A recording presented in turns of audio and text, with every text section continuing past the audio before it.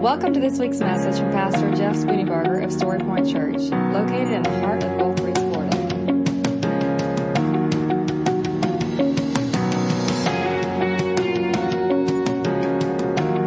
And now, here's Pastor Jeff Spooneybarger with this week's message from Story Point Church.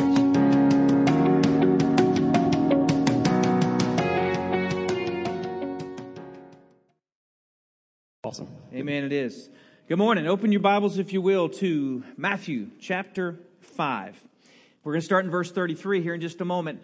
I'm on the end, the last message in this series called Boundaries. And so I want to do something a little bit different than I normally do in that, get my shirt tucked in here. Well, that's one thing. I normally tuck my shirt in.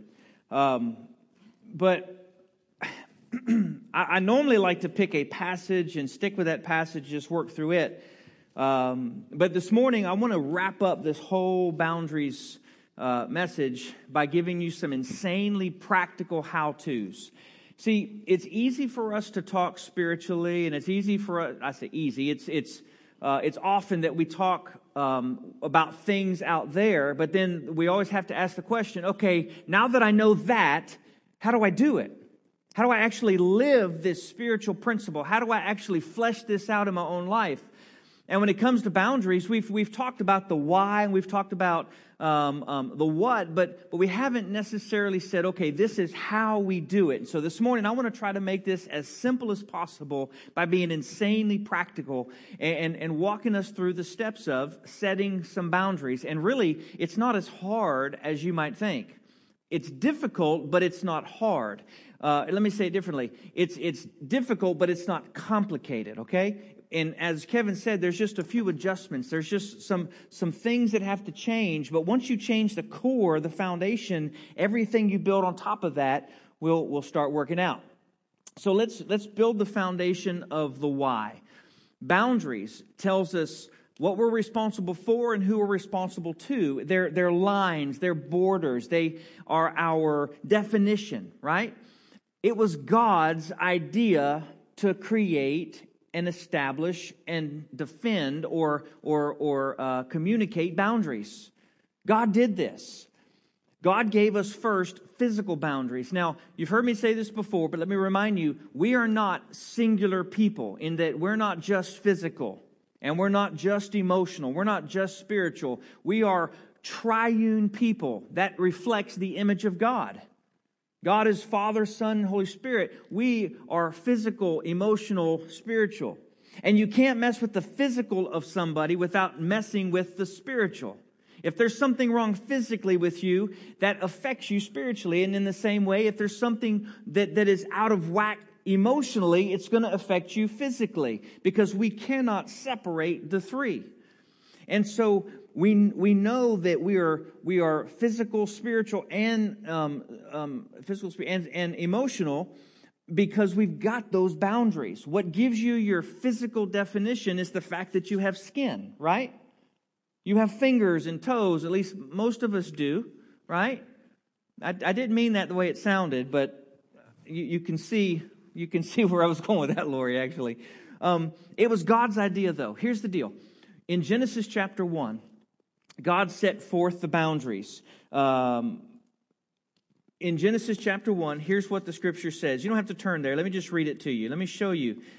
In Genesis chapter 1, verse 3, God said, "Let there be light," and there was light. God saw that the light was good, and He separated the light from the darkness. What did He do? He created a boundary. Light, dark.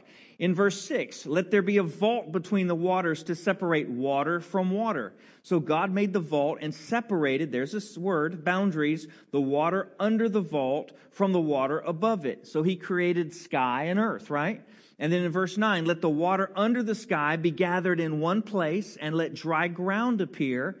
And so it was good. God called the dry ground land, and the gathered water He called seas. So you can see here that He began this process of creating physical boundaries, sea, land, and these were not bad things. These were definitions. They gave meaning and they gave clear understanding of what is what. Could you imagine if there were no boundaries between sea and land? We can't even imagine that. Why? Because we take for granted the fact that God drew some lines. He said, you can go this far, but no farther. Well, God also gave us relational boundaries. He gave us wives or husbands based on the understanding that there's to be the highest of all relationships is a marriage relationship. And he said within that relationship, these are the things that I want. These are the things that I expect. Oh, by the way, these are the things that make a relationship whole. And outside of those boundaries will make a relationship hard or unable to be successful, right? So he gave us relationship boundaries, not just spouse, but also with children. He gave us the 10 commandments. The 5th commandment is what?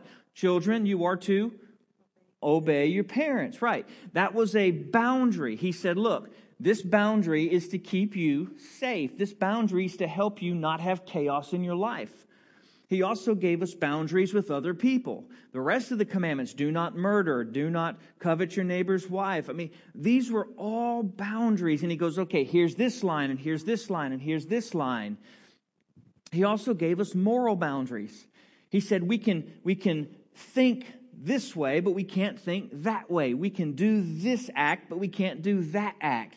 So you've got all these different lines that God drew, and then he gave us something fantastic. He gave us 2 of the most powerful words known to man. He gave them to you. He gave them to me. Unfortunately, we don't often see the power in these words. In fact, we just kind of skim through life, not ever really realizing that these 2 most powerful words will keep us or will harm us, and actually are responsible most often for the pain that we endure. 2 words. It's the word yes and the word no. You ever thought about how powerful those words are? 2 simple words. Yes, 3 letters. No, 2 letters. Yet these 2 words, the most powerful words we have, because within them is our boundaries. Within them is our agency. Within them is our will. From yes and no, everything else in our life flows. Everything you did today was because of one of those 2 words. You said, yes, I'm going to get up this morning. You said, no, I'm not going to stay in bed. You said, yes, I'm going to get a shower. You said, no, I'm not going to stink. You said, yes, I'm going to brush my teeth. You said, no, I'm not going to go to the park. I'm not going to go to the beach. Yes, I am going to come to worship. No, I'm not going to just sit home and watch Creflo Dollar on TV. See, yes and no. Your entire day so far, every decision you've made has been a yes or a no. Now, you didn't intentionally say all those things, but you said those with your actions. So what about our yes and no is important? In Matthew chapter 5, verse 33 and following, or 33 through 37, here's what the scripture says. Again, you have heard it said, you have heard that it was said to the people long ago, do not break your oath, but fulfill to the Lord the vows you have made. But I tell you, do not swear an oath at all, either by heaven, for it is God's throne, or by the earth, for it is his footstool, or by Jerusalem, for it is the city of the great king. And do not swear by your head, for you cannot make even one hair black or white. That's the children's job. Verse 37, only the parents laughed. All you need to say is simply yes or no. Anything beyond this comes from the evil one. Now, if you have an old King James version, you probably memorize this verse. Let your yes be yes and your no be no. Folks, what if I could tell you that if you got this right, most of the chaos in your life would subside?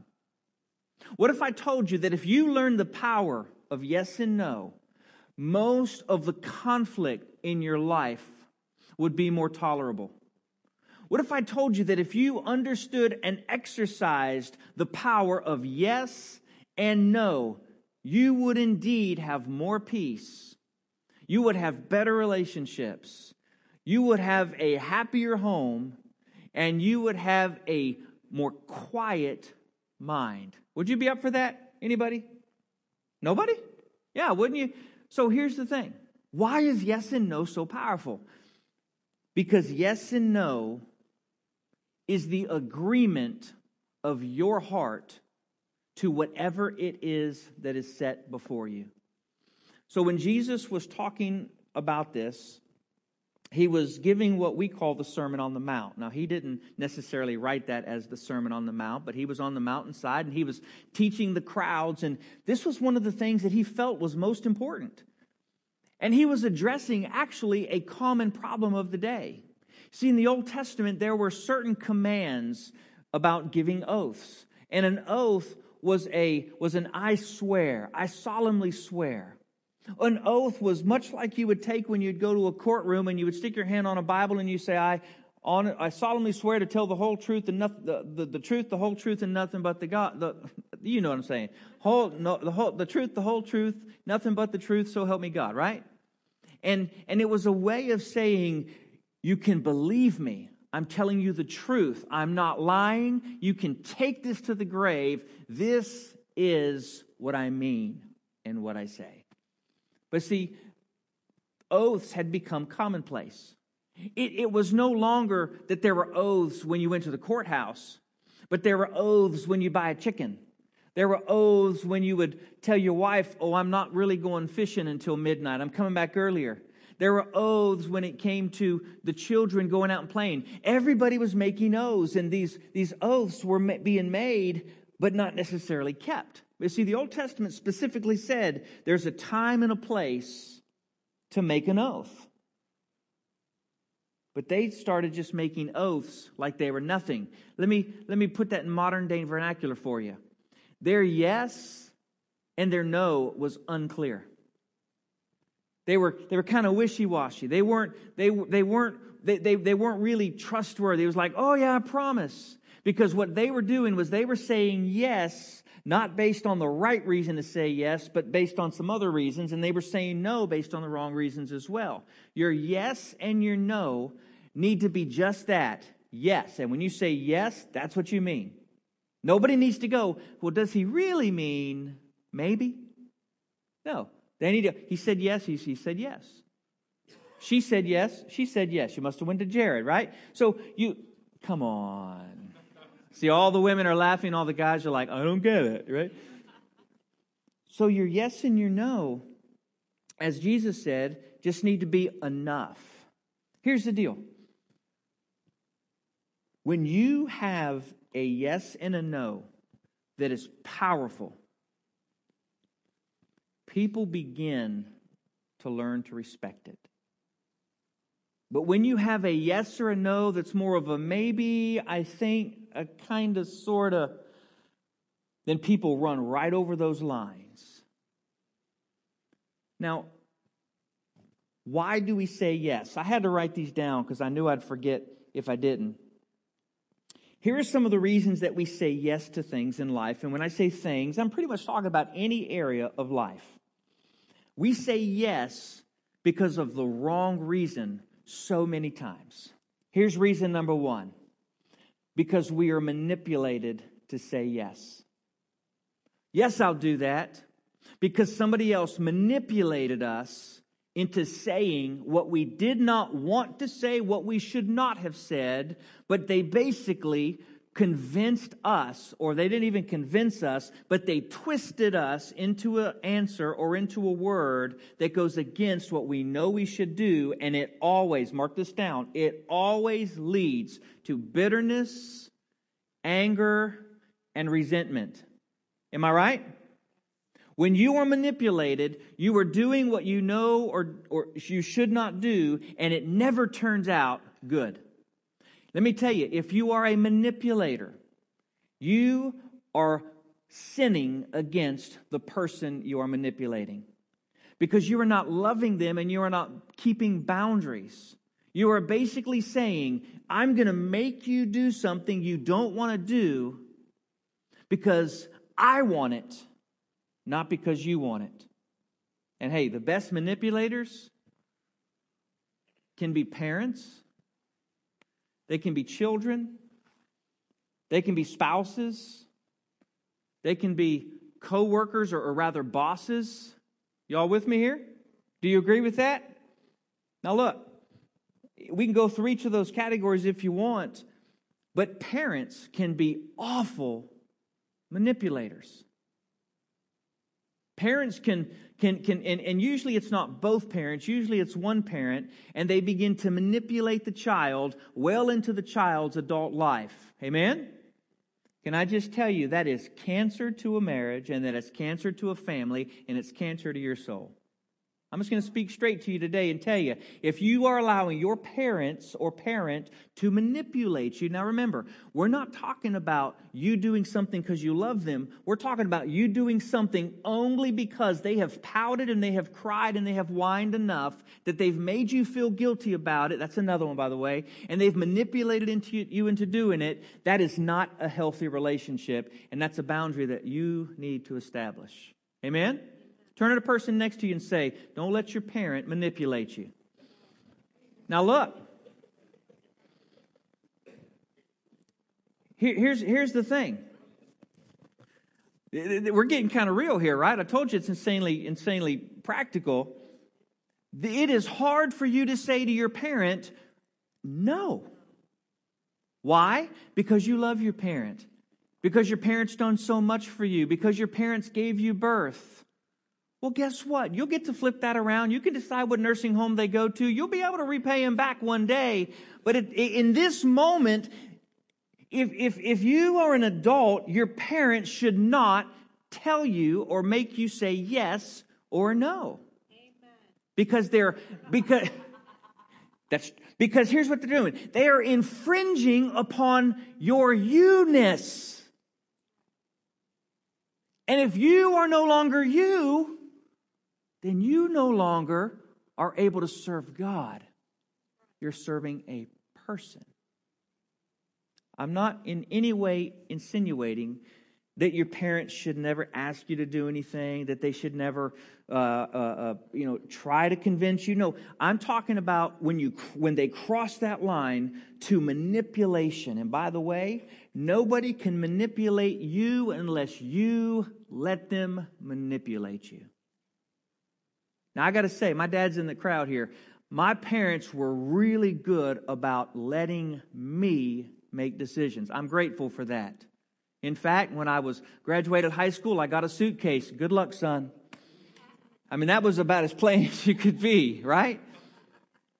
I am so grateful for that. They didn't tell me where to go to college. They didn't tell me what job I was supposed to have. They didn't tell me what kind of career I was supposed to have. They didn't tell me who I was supposed to marry. They stayed out of my business, and they stayed on the side, and they said, you know what? We're here if you need me or if you need us. If you call and ask for money, maybe, but don't call and ask for money. How many of you had parents like that? Can I see your hands? Don't raise your hand on this one, but do any of you have parents that wanted to hover over and control your life, and even now as an adult? I said don't raise your hands, but you can. Does that cause you anguish? Now listen, honor your father and your mother does not mean you say yes to everything your father and mother tells you or asks you or manipulates you to do. It means you honor them by no's sometimes. So we only talked about parents, but spouses can be awfully manipulating as well. Right? Now, see, I don't want y'all to assume that I'm talking about my spouse, okay? I want to be clear, because people can sometimes think that, it's a side. No, I'm saying in general, I've seen it, you've seen it, you may live it.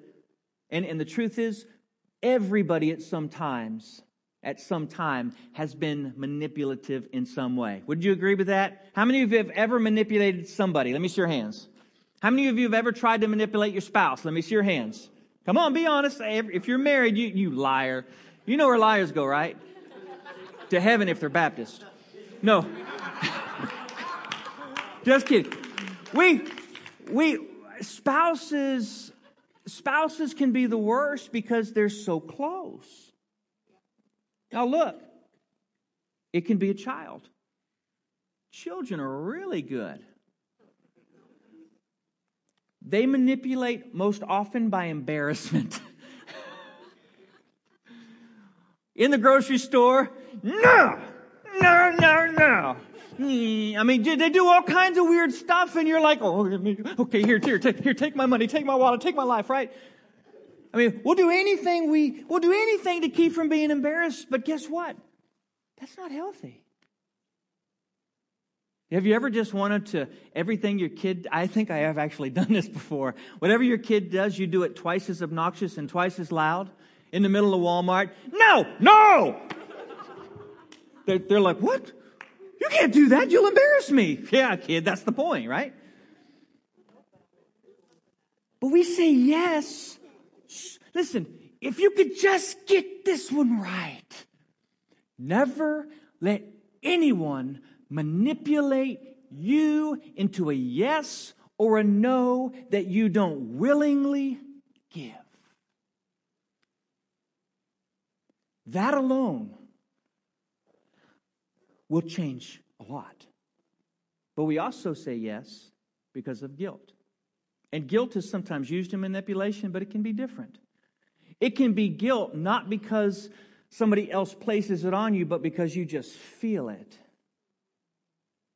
I'm going to say yes to doing something I know I shouldn't do. My friends tell me I shouldn't do, but I'm doing it anyways because I feel so guilty about something that this is just a way of me trying to alleviate the guilt that I feel. You ever done that? That's not healthy. Why? Because you may not be doing the right thing. You're doing the seemingly comfortable or comforting thing. And so often that's actually enabling. We also say yes to things because we feel sorry. I'll do that because I feel so sorry for you. We may not say that, but we do it out of sympathy. But by doing it out of sympathy, we're actually getting into space that is not ours to be in. We oftentimes will do things out of expectations of others. They expect me to do it.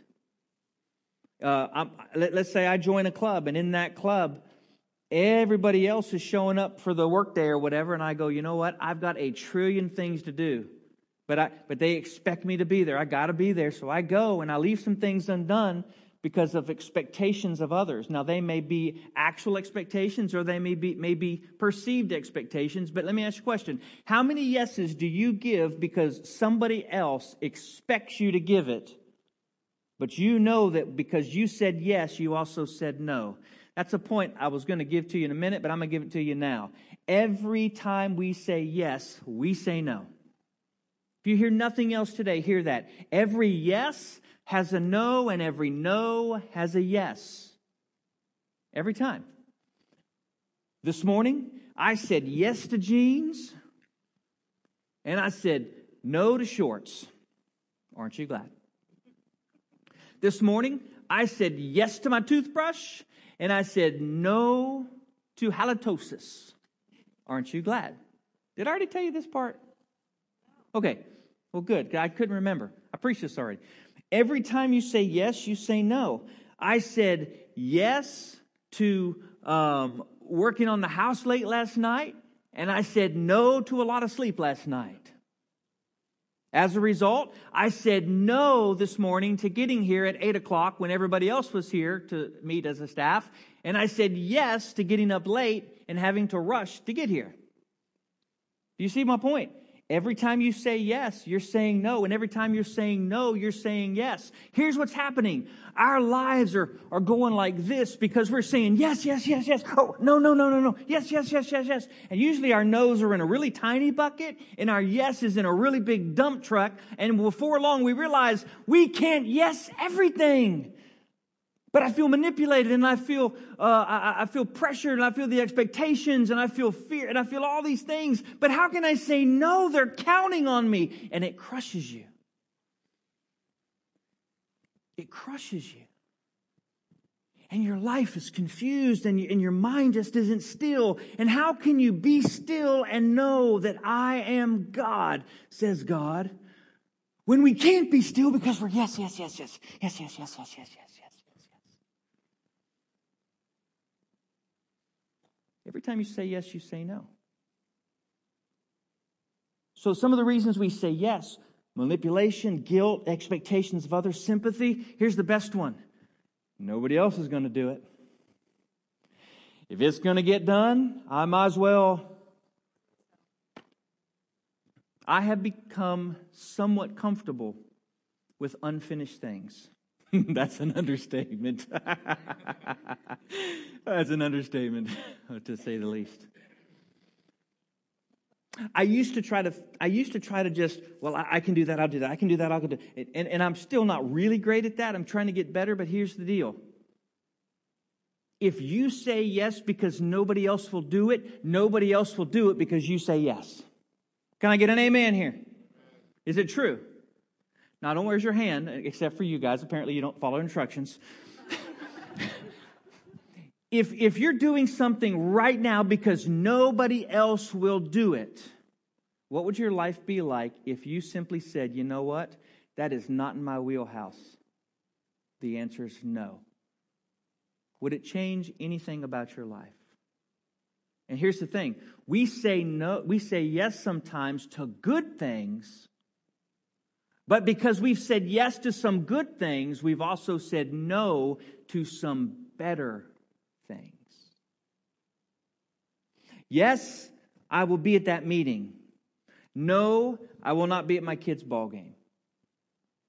Yes, I will answer that call. No, I will not have a quiet time today because every time I try to, there's another call that I say yes to. Yes, I will play on Facebook. No, I will not mow the grass. Okay, that one's okay. That one's a biblical one. That's acceptable. God set boundaries. He gave us physical boundaries. He gave us relational boundaries. He gave us emotional, or rather, He gave us moral boundaries. He also did, by the way, I didn't say it, but He gave us emotional boundaries. Those emotional boundaries are the things that keep others from manipulating us. He gave us the ability to define and communicate our boundaries by giving us two of the most powerful words on the planet, yes and no. And He says to us, let your yes be yes. Don't qualify it. Don't build onto it. Simply say yes and mean yes, and say no and mean no. Don't say yes because of manipulation, because of guilt, because of expectations of others. Don't say yes because of sympathy. Don't say yes because of reputation. How many things do you do just to protect your reputation? Well, I don't want them to think bad of me. That's part of expectation, but at the end of the day, we do a lot of stuff just so other people will see us and think something of us. I'm just going to say this as nicely as I can. Duh. Why? That's dumb. That was mean. Here's why. Do you realize that people are going to think what they're going to think no matter what you think they want to think? They're going to think it. You can try to control what they think, but at the end of the day, they think what they think. And they'll think what they think until you do something that makes them think something else than what they thought. You think? Is it true? So why are you so worried about keeping up a reputation? Why are you so worried about what somebody might think about you? Because at the end of the day, there's only one opinion that matters. There's two that are important. One that matters is the opinion of God. What does your Father say? The second one that matters, the opinion of your family. What does your Father say? What does your family say? Those really should be the end of where we worry about reputation. Here's why. Here's why. Because if your Father is pleased with you, whatever reputation you have from that is okay. Amen? If your family is pleased, you're a good dad, you're a good mom, you're a faithful husband, faithful wife, whatever else opinion they have, it's okay, because your family, the ones you are most responsible to, they got it right. We say no for bad reasons as well. We say no because of fear. We say no because it's too costly. We say no because of bad relationships. What I meant by that is, we'll say no to something just because of who it is that is asking, or just because of who it is that might be affected or might be blessed by us saying yes. I'm going to say no just because of that. I don't like that person, so no. Not really good reasons. So you might say, okay, well, give us some biblical wisdom here. How do I know when to say yes and when to say no? Here's the easiest way to put it. Always say yes to God. And when you say yes to God, all of the no's that follow from that are totally irrelevant. Or totally okay. Maybe irrelevant's not the right word. Yes to God. So Jesus said no, actually quite a bit. Let me give you a couple of passages. Mark 1, 35 through 38. If you have your Bible, turn there. Gospel of Mark, chapter 1. Y'all with me this morning? Yes. All right, is this helpful? I hope. Yes. Mark chapter 1. I'm going to make it super clear here at the end. I promise you. Just hang with me. Mark chapter 1, verse 35, 36, 37, and 38. Very early in the morning, while it was still dark, Jesus got up and left the house and went off to a solitary place where he prayed. Simon and his companions went to look for him. And when they found him, they exclaimed, "Everyone is looking for you." You ever feel like that? Hey, moms, you ever feel like that? I've heard stories of my wife locking herself in the bathroom just to have some peace.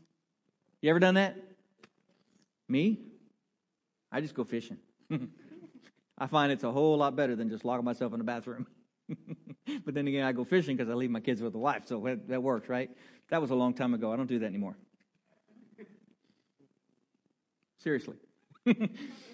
Y'all are like, ooh, judgment. I feel the condemnation. So Jesus, they said, everyone is looking for you. Now, why were they looking for him? Because if you look just before these couple of verses, he healed many. He was walking through healing people left and right. And as he healed them, they were excited. And so he goes to bed, and the next morning, Jesus gets up early, and he goes and he finds himself in a solitary place. Guys, do you see this? He said no to the crowd and yes to the Father. He said no to the healings and yes to the traveling. When they asked him, "Hey, aren't you going to go heal the people who are looking for you?" Jesus replied, verse 38, "Let us go somewhere else, to the nearby villages, so I can preach there also. That is why I have come." Jesus is intentionally and explicitly said, I am not going to heal anymore in this city, because we're going to go to the next place, because I haven't come to be known as the physical healer. I have come to be known as the Savior, as the King of Kings. Had he stayed there, perhaps he would have been a local legend, but he would not have been able to go to fulfill the will of his Father. By the way, the key that we're going to get to, I told you, the super simple. It is found in the last part of verse 38. That is why I have come. Put that in your head. Remember that. In Luke chapter 12, verse 13 through 15. That's the next gospel. Matthew, Mark, Luke. Luke chapter 12, verse 13, 14, and 15. So Jesus said, no, I'm not going to heal anymore in this town.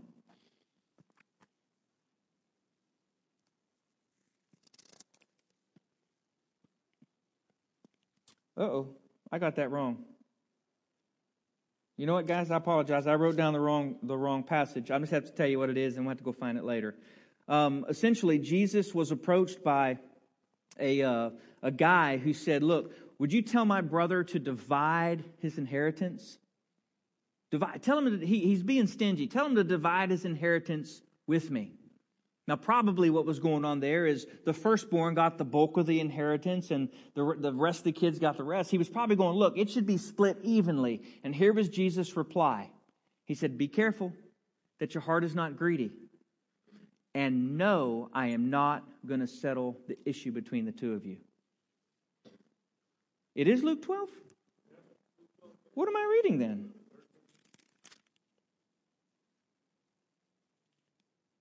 Oh, yes it is. I'm sorry.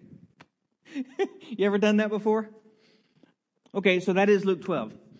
He said, no, I'm not going to settle the issue but for you. Why?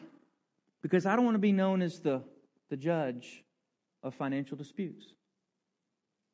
In other words, I have a different purpose. I'm here for a different reason. I'm not here to settle daily disputes. And then here's another one. In John chapter 6, verse 26 and 27. See, we're going Matthew, Mark, Luke. Now it's John chapter 6, verse 26 and 27.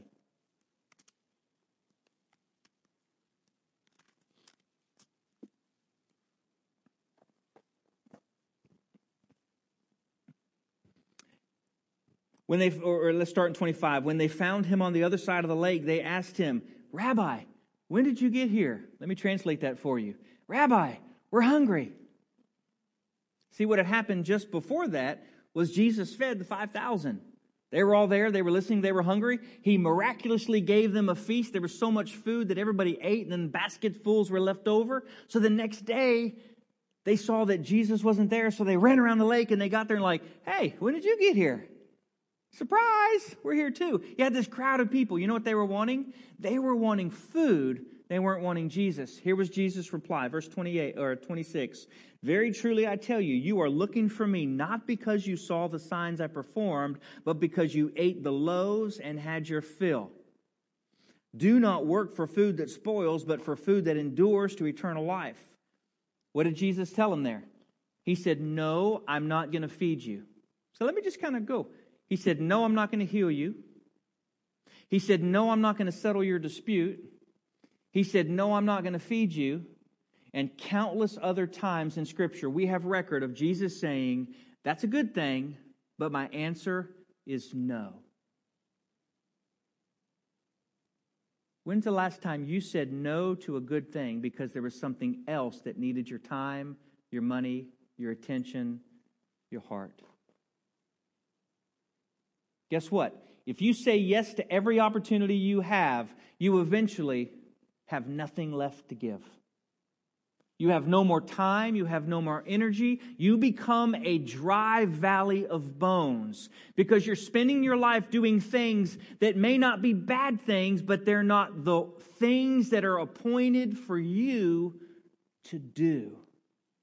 You remember when the Scripture says, for I know the plans that I have for you? That's pretty specific, isn't it? Here's the deal. God has purposed in His heart a plan for your life. He created you. He designed you. He knew you. He formed you for a reason. And that reason is His intention for giving you life. And when you say yes to everything that you can say yes to, whether you should or not, you essentially can be ignoring your purpose and living for everyone else's purpose for you. How do you say yes and no within the boundaries that you need to have? You do that by defining first your purpose. Mike, drop. I suspect that several in this room haven't discovered why you are here.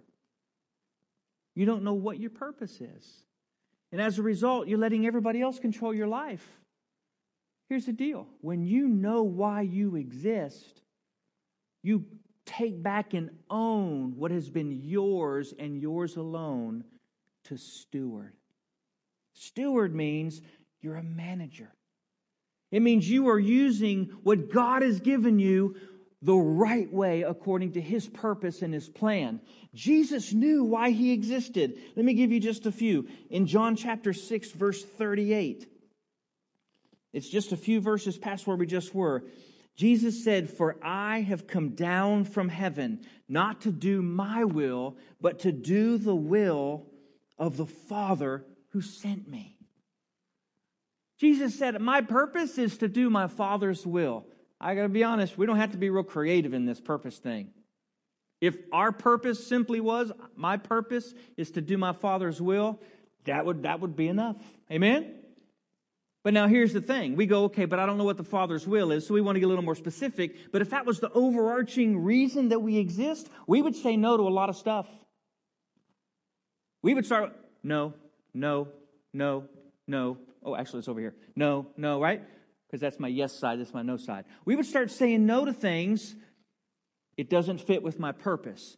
It doesn't fit with my purpose. It doesn't fit with my purpose. It doesn't fit with my purpose. Jesus knew his purpose in Luke 4, 18 through 19. He explains his purpose in a little bit different terms. Almost done, I promise. Jesus said this. He said, "The Spirit of the Lord is on me, because He's anointed me to proclaim good news to the poor. He sent me to proclaim freedom for the prisoners, to recover sight for the blind, and to set the oppressed and the captive free, to proclaim the year of the Lord's favor." Here's my favorite part. Then He rolled up the scroll and did a scroll drop. I'm just imagining this in modern day times, and He's going, I mean, that's what I'm thinking in my heart that He's doing. Because He's going, look, this day, that's what He says, this day, this word has been fulfilled in your sight. He knew His purpose. In Mark 10:45, He has another explanation of His purpose. You say, well, He had a lot of purposes. No, His purpose actually was all the same. He's just saying it in different ways. Mark 10:45, it says this. It says, "For even the Son of Man did not come to be served, but to serve and to give His life as a ransom for many." John chapter 12, verse 24 through 27 says that His purpose was to come and die.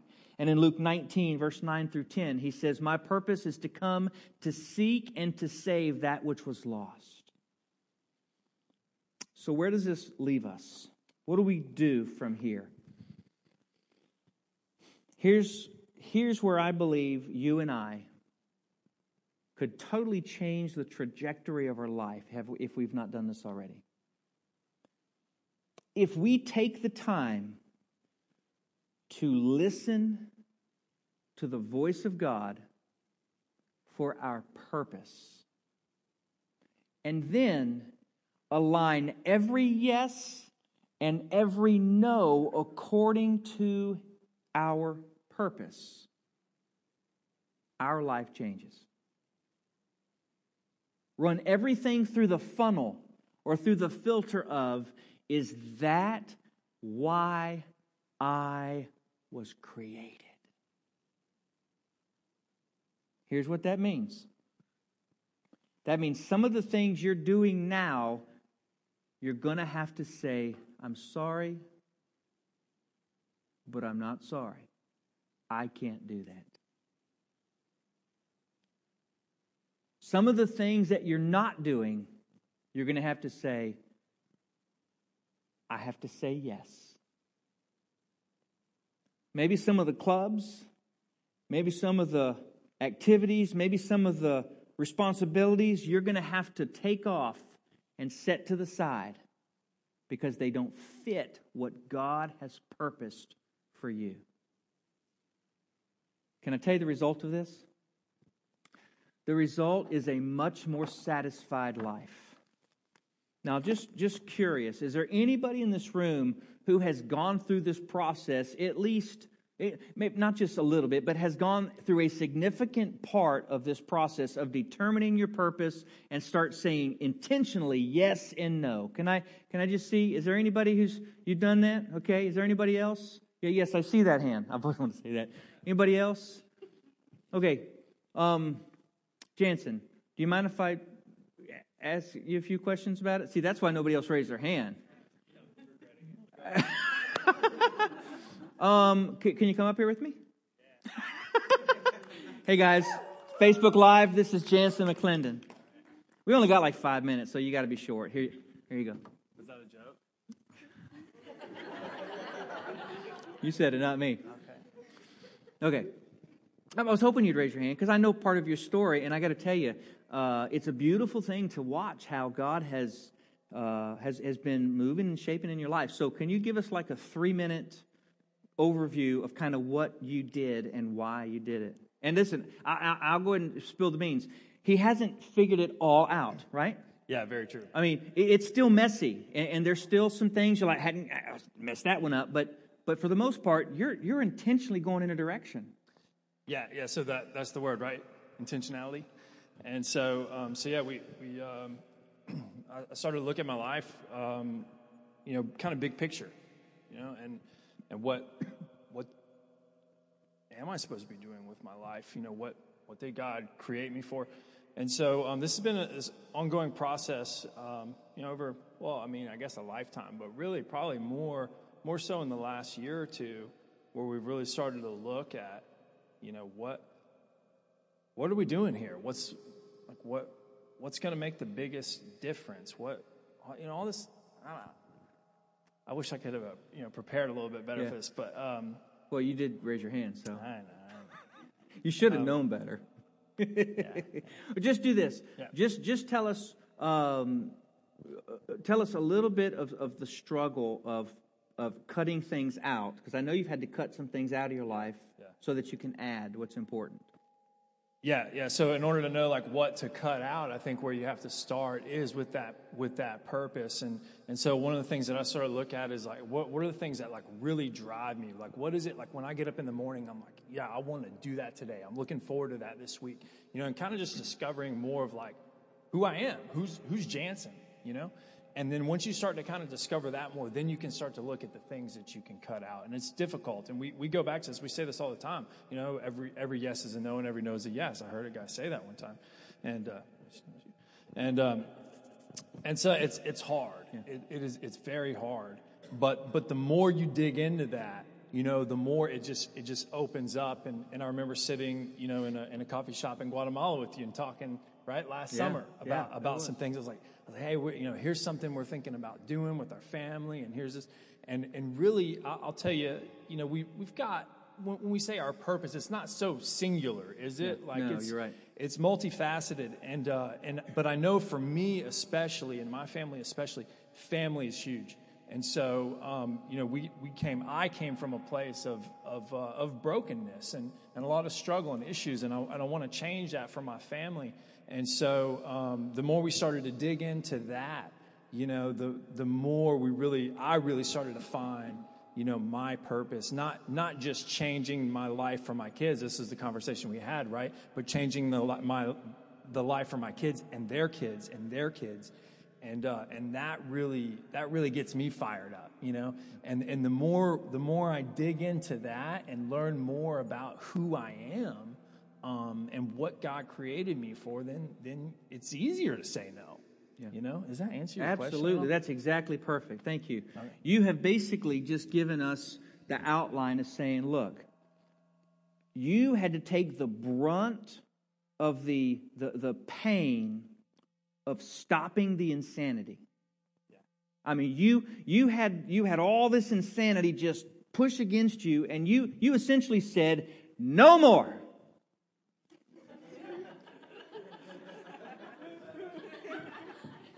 See, I play under the hoop. That's what I do right there.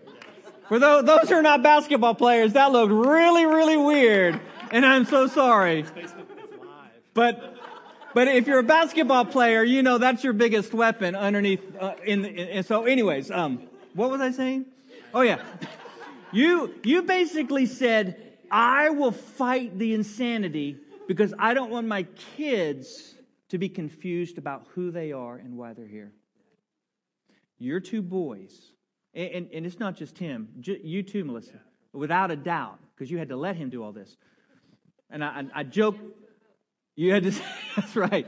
Well, actually, that's a whole nother part of it. You said yes and you said no, but it's a good thing. Thank you.